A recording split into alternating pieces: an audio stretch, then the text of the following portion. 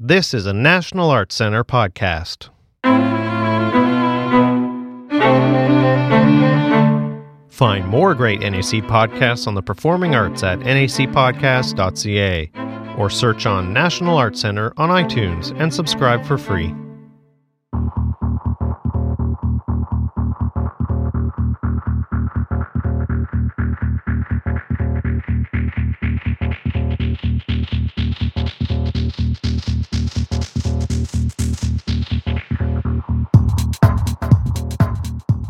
Welcome back to NAC Dance with Kathy Levy. In this final episode, Akash Odedra describes his projects in development and his need to balance life on and off the stage.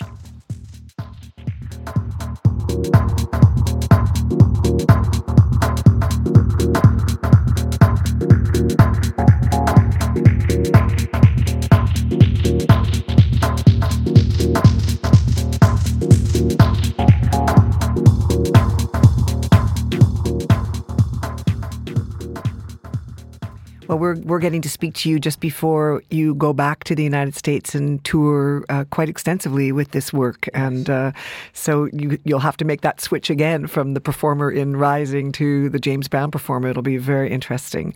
And you've also just come from Glasgow and Edinburgh, where you've performed the beginnings of a new work called Murmur. Is that right? Yes, that's right. Tell us about that work. Murmur's a piece based on dyslexia. So it's a co-creation between Lewis Robert Major, who was my rehearsal director for Rising, and myself. And it's a collaboration between Ars Electronica. And it's based on dyslexia because I grew up with dyslexia. And it was really strange because I never felt like this, as they put me, a disability or a child with disabilities, They didn't put you in that category? They did. They tried to. Uh-huh. But I really refused. I refused to have extra time for exams and all of these things. But I really think it was a term which was, I think, discovered in the 18th century. But it hasn't changed till now. And then throughout my research, the amount of people like Richard Branson, so many entrepreneurs who have dyslexia, but how is it that they're so successful, and yet, in school you're made to feel, or in society you're made to feel as if, you're less than any other person around you. But it really showed in my research that actually the brain is 4 times as faster than a normal brain, and it's also hard to keep up, physically keep up when you're writing. So your brain is shooting ahead. And in terms of grasping a bigger picture or a concept, you get it. So this idea of murmur was when I just took a simple idea, when I looked at a board, letters would switch around.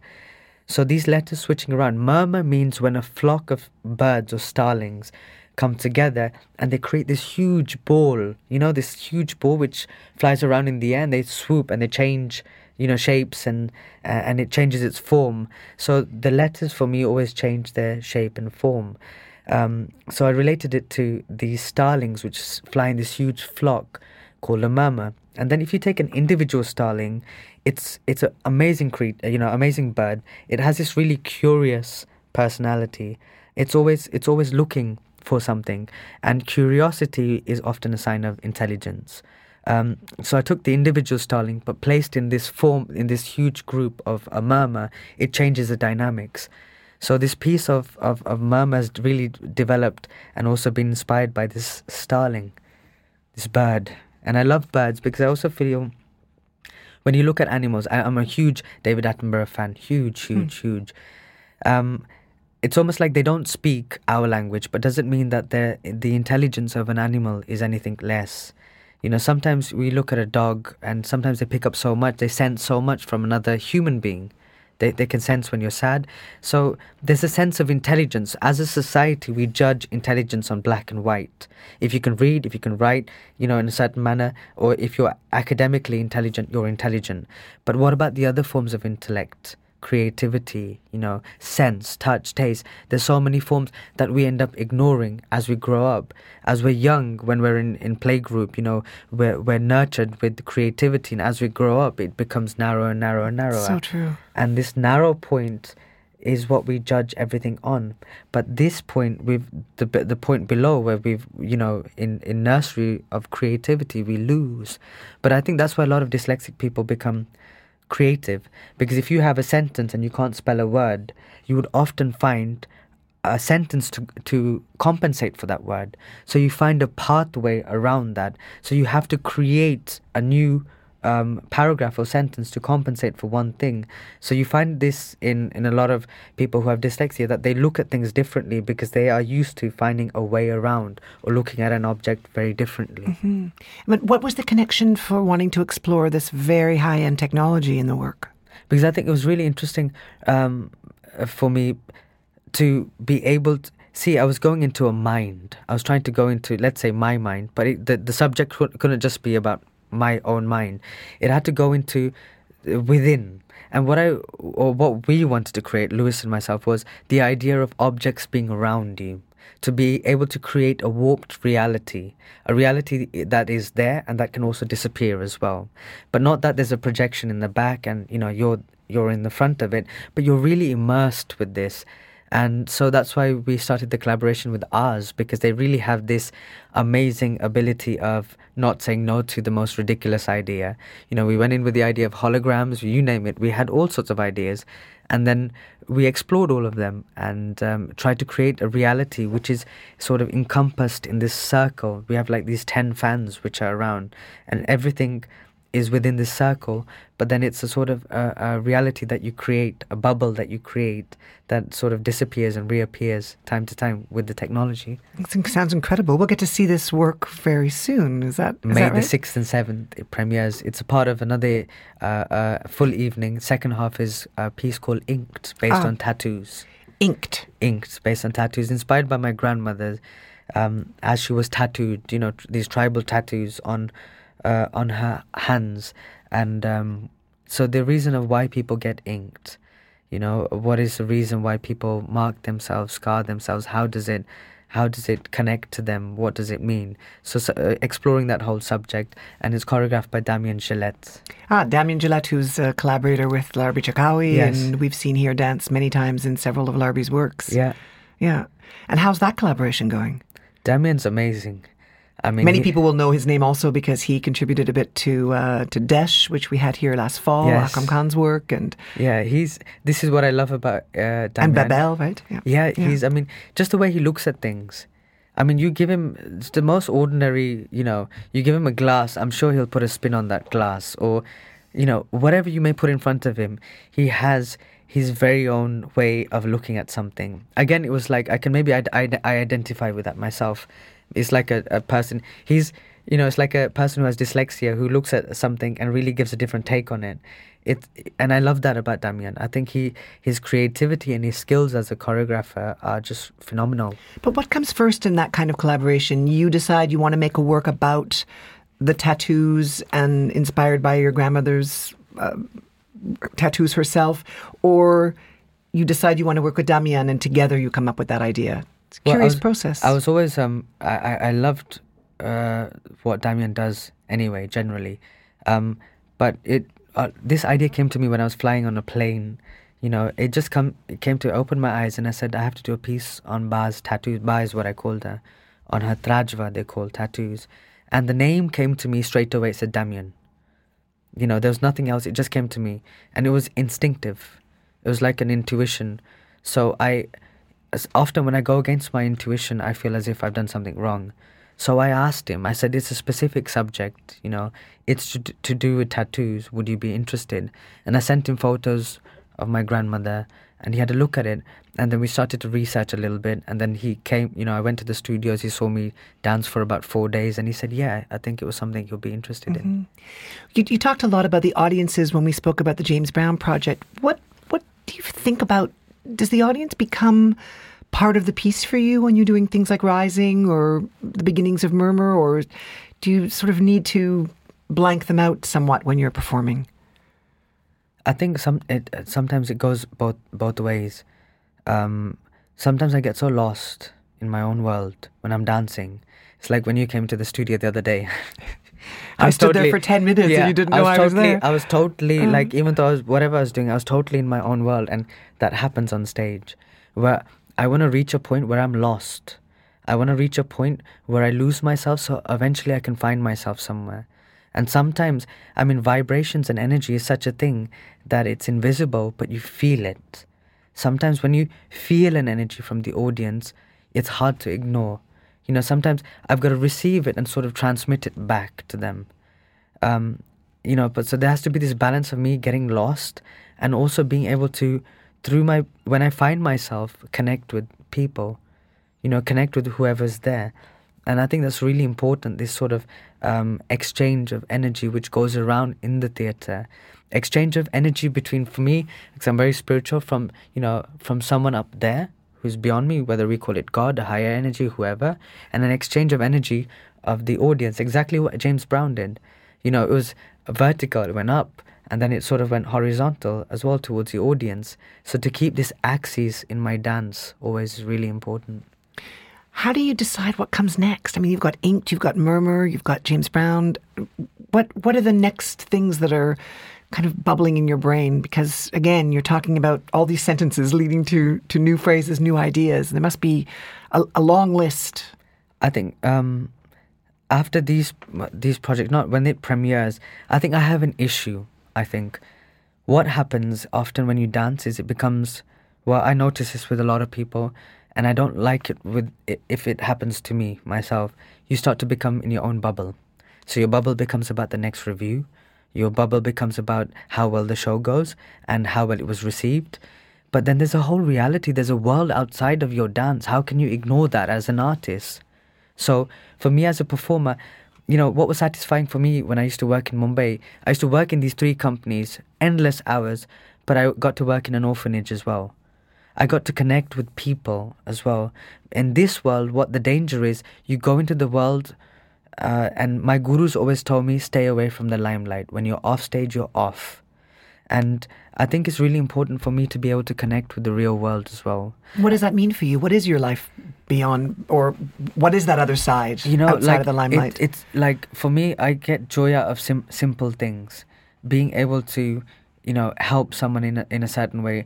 Like it's going to sound a bit random, but there's this documentary I saw on dairy farming in India, and how badly the animals are treated, you know, how badly they're kept. And it really moved me, it really hurt me. I wish if I could go there and just do something.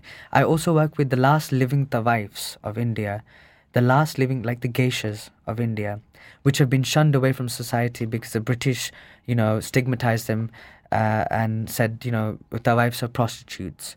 So and in reality, these women were the first tax-paying women, the first artists, the first feminist of India. It's because of them that my form is here.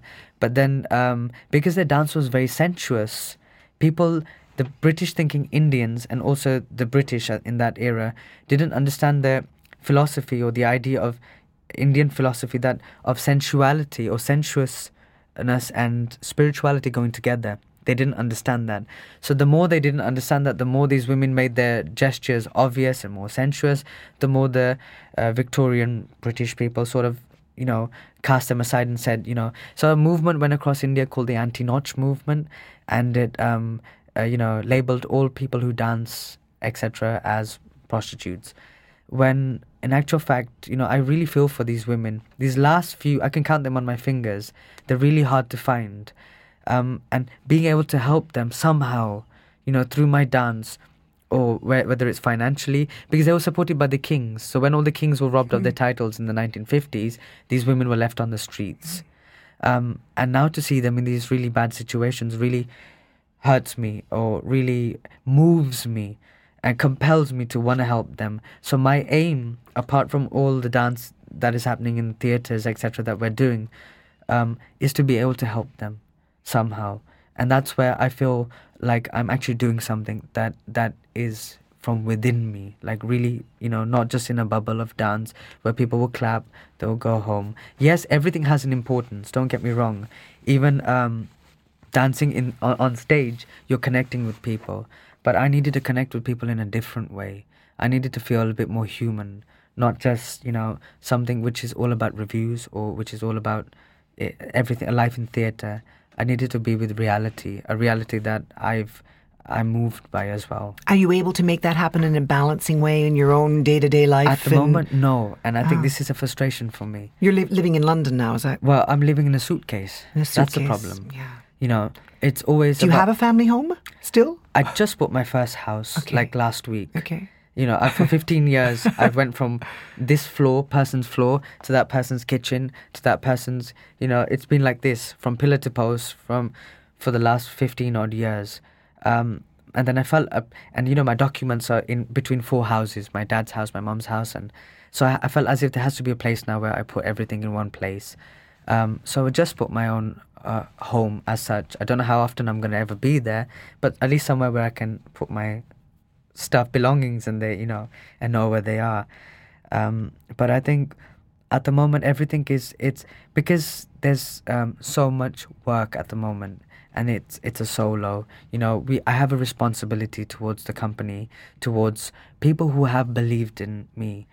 Sometimes it was their belief that got me through more than my own belief, like Akram's belief. I pushed through Rising because I know that there's a lot of people who had invested a lot in me, and I felt, like I said, I owed a lot to my gurus, etc. So at the moment there's no balance as such. There's not a balance. I know that for sure. But as long as I'm aware that there's no balance, as long as I'm not deluded that this limelight is me, because I know it's here today and I don't know if it's going to be there tomorrow. So I never want to be attached to it. Akash on stage, I still want him to be Akash on stage. That's fine. I have something to say there, I say it. But when I'm off stage, I want to be off stage. I want to be able to be human, not someone who's going to jump out of a poster and start dancing or whatever, Well, that's perfectly evident from this conversation that there's many, many layers to Akash the dancer and Akash the choreographer. Before I let you go, I just want to understand one thing. How does your family respond to your work now? Full circle to the conversation. Did your grandmother get to see you dance? No, my grandmother passed away just before Rising. Okay. She promised me that she would come to see the show, and I dedicated Rising to her. And my family, there's been a huge change, a huge shift. The boy who was crazy, who would go to class for no reason, and now all of a sudden, my family, my mom and dad never used to read. I could count on my fingers how many shows they came to see. But now every show, if it's a new show, my mom would be there, or my father would be there. And I think they've really, they mean the world to me. And I suppose my grandmother is there with me. I smell her scarf every time I go on stage. So I think I'm just as much connected with them through my dance as much as I am just with my dance now. Well, you obviously have a lot to say, and I hope this is the first of many conversations we'll have both here in Ottawa and abroad. It's been a great, great, great pleasure to speak with you. Thanks you so much.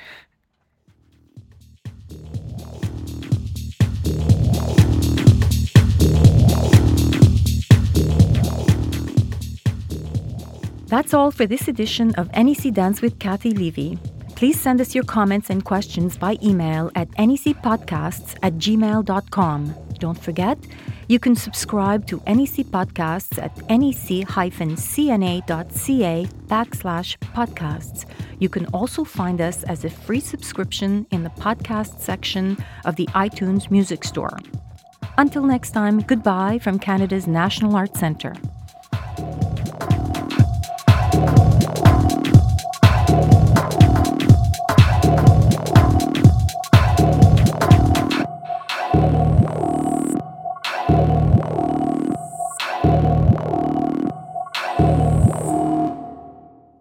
This has been a National Arts Centre podcast produced in Ottawa by NAC New Media.